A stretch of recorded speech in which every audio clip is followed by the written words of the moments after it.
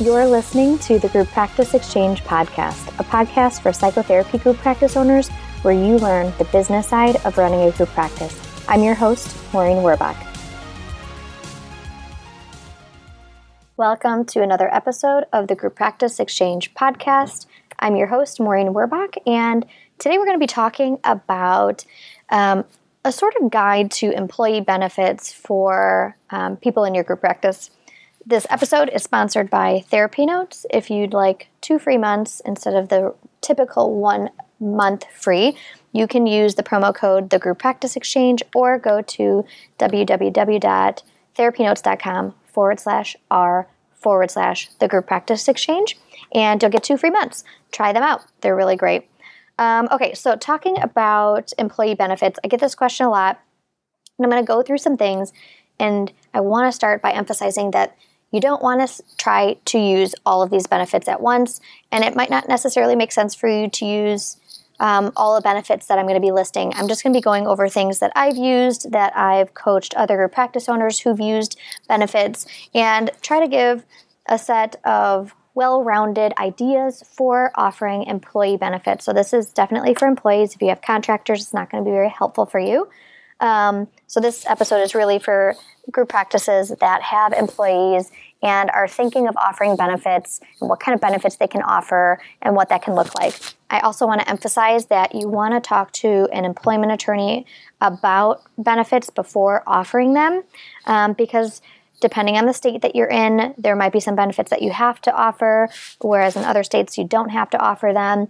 Depending on the state, there might be some extra laws that come into place when you decide to offer a certain benefit, in terms of how you offer that and how much of that benefit you offer and who you offer it to.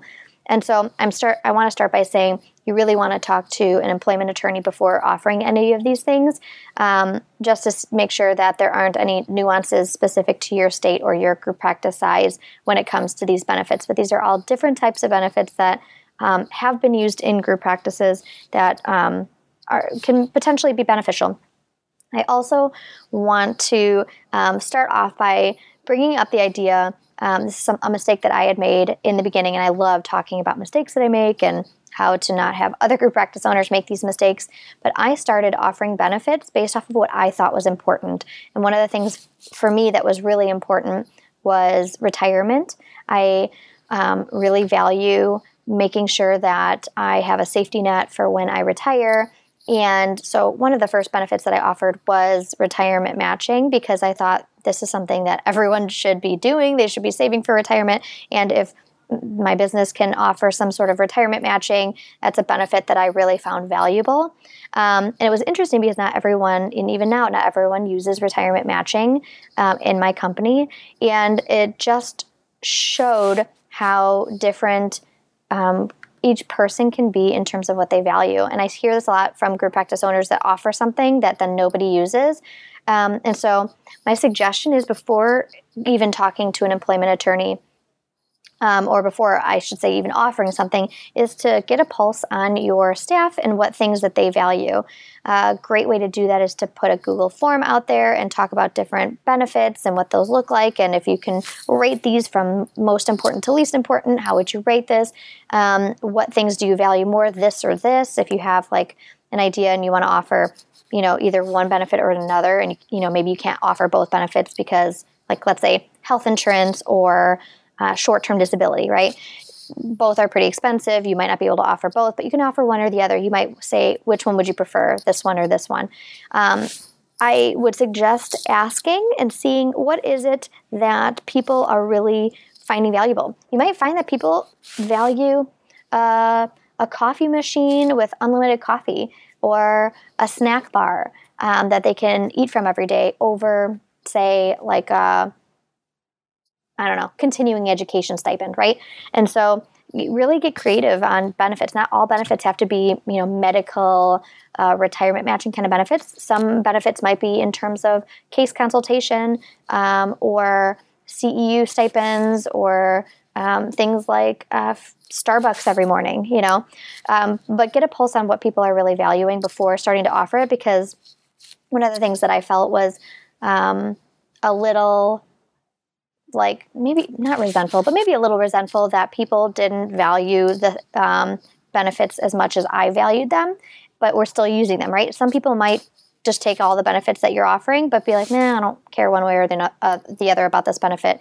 And then it can kind of not feel great to know that, well, you still have to spend money on these benefits on these employees who may not really value those benefits to begin with, but are just using it because they're going to, use whatever they can. And so going the route of really getting a sense of what people are valuing, what they're looking for, what they'd love to have, what they really don't care too much about, can really help guide you in terms of making decisions about what benefits to offer.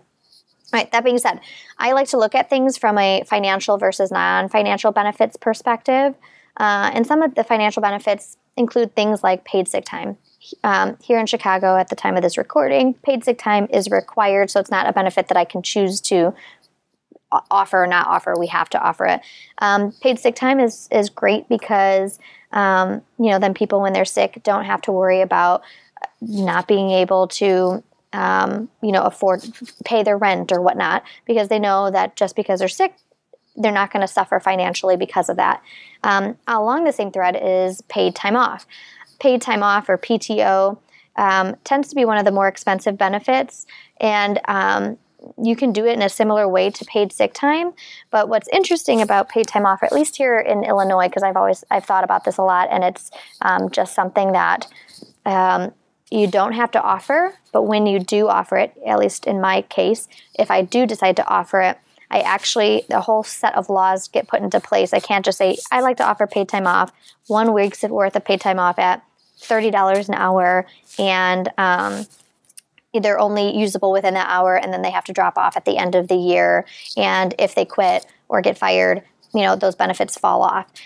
With paid time off, at least here in Chicago, at the time of this recording, if I decide to offer it, there are a bunch of rules that get put in place in terms of the rollover. I have to allow a certain amount to roll over in the next year. I have to pay them out at 100% if a person leaves or gets fired, so they can accrue it and then get paid out, which is just, if it's a benefit that is a little bit more expensive, and in my case, I have a lot of benefits that I already offer, so adding this, I wanted to be able to add with some rules around paying out if someone leaves, or allowing people to, hoard 100 hours of PTO. There's actually some rules in place if you decide to offer it, where you may have to require or allow them to roll over and accrue PTO or pay them out if they are fired or let go. So it's something to think about. Again, like I mentioned in the beginning, if you're going to offer something or you're thinking about it, talk to an attorney, because it might not be as easy as offering something and putting your own sort of rules in place in terms of how people can use it and how it's structured. Another thing is continuing education. I see a lot of different ways that people offer this, from the typical, yearly stipend, where people can use X amount of dollars per year or per month and accrue it to use towards their trainings. Things that people talk about relating to this is how to control the type of trainings that people are taking. Do you not care what kind of trainings they're doing? Is it important for you that they're only doing trainings in areas that are important to your business? How do you get to control that? Another way of doing it, which is a way that our practice does it, is every quarter we do a group in-house CEU training. We go to PESI and I buy a digital training, and I'm able to pay for the digital training once, and then we can watch it, and every new staff member that comes can watch it at their own leisure later on as well, which is kind of nice because you're paying for the course once, and then you pay $20, $30 for every person that comes, and for their CEs, right? So it's a great way to get everyone together. If you want to have a sort of gathering, this is how we do it. We order lunch and breakfast, and we sit and we talk, and we watch the videos, and we talk about the video, and then at the end, I pay for their CEs for that, and we get to have it. I get to control what trainings they are. So if I find that we're getting a lot of clients that are in one specific demographic or one specific specialty area, I can get trainings specific to that so that our staff can learn more about that specific area versus something maybe a little bit more generic. And I love that idea. And it's a great way to get staff together and feel like a sense of community with your clinicians. It's kind of like two birds, one stone sort of thing. Next is retirement matching. I've mentioned this before, and this is a great way to help support people in their futures beyond when they're working at your practice. And there's different things you can do, from IRAs to 401ks. You'll want to talk to an insurance agent to see what's better for your practice, whether it's IRAs or 401ks. Then there's health insurance. And health insurance is something that a lot of people talk about. You may have the option to have employee-funded health insurance where you don't have to pay any part of it, but they are saving on their taxes because they're paying for it before they're being taxed on their paycheck. So they can end up saving a good chunk of money. Or you can do a partially funded employer, whether it's a set dollar amount or a set percentage of that employee's premium. Talking to a health insurance agent in your city is going to be important for that, because it seems like different areas have different rules. I have employee-funded health insurance, but I've heard that in some other states they only offer employer-funded or partial funded by an employer insurance. And so you'll want to see what is it that you can and can't do when it comes to health insurance. Are there a minimum amount of clinicians you need? In my case, there wasn't, but you might find that there are, depending on where you're at and what type of insurance companies are available to you there. Then there's life insurance. Life insurance tends to be one of the low-cost options or lower-cost options because it essentially, I don't know, it's just is cheaper than a lot of the other things that I've looked into. We offer life insurance for everyone, whether they're full-time or part-time. And what's nice is it just helps give a sense of support to your clinicians' lives. And if something were to happen, you're helping support family members, the family members of that clinician if something were to happen. Also is short-term disability. And this tends to be one that's a little bit more expensive, but it's great because it can support people on maternity or paternity leave, or if they get hurt and need short-term disability. I use a company called Aflac. They're great for a lot of these benefits, whether it's life insurance or short-term disability. They have lots of options there, so they're a great first person to talk to get some ideas. Bonuses is another great option that people use. I used to, I don't any longer. But there's a lot of ways that you can set it up. You can set it up where it's a certain amount of dollar amount bonus for seeing an average of X amount of clients per week, every 6 months or every year. Or you can make it based off of doing things that are above and beyond, like marketing or blogging and things like that. Another option, which I prefer, is profit sharing, and profit sharing goes beyond the typical bonus structure in that as the business as a whole does better, the clinicians who play a role or the leadership team or whoever you want to set up profit sharing with, as they do what they need to do to move the needle forward in terms of profits, they get a percentage share of that profit for, seeing the amount of clients that they were seeing or doing the work that they needed to do to make the profits of your practice go up. Versus when a practice maybe loses a lot of clinicians or clinicians aren't seeing the amount of clients that they're supposed to be seeing, or there's a lot of time off and a lot of people leaving, you'll see that your overall profits go down, but so then does that profit sharing amount, and they all kind of get a feel. So there's this extrinsic sort of motivation for staff, if there's a profit sharing, to really play a real pivotal role in increasing profits in your business as a whole. There's people that do this with all of their staff. There's some that do it just with their leadership team. So there's ways of setting it up in a way that works for you and the way your practice is. And then the last financial benefit that is a sort of alternative to health insurance, if you can't afford health insurance, is something called QSEHRA. It's QSEHRA. You can Google that and learn more about it. But it's essentially a reimbursement arrangement that where small employers can provide a certain dollar amount per employee per month. So let's say you want to do $5 a month or $50 a month per employee, and then it goes into their QCERA account. So it's like a bill on your end. You pay automatically $50 per person or $20 per person, whatever you want.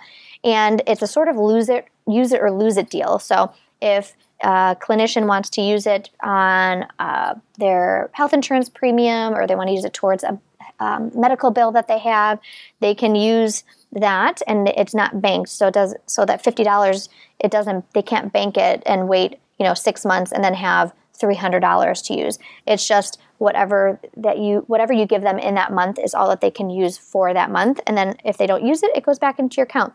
And I like that idea because, you aren't going to necessarily be having every employee use it every single time, right? There's always going to be some that don't use it for whatever reason.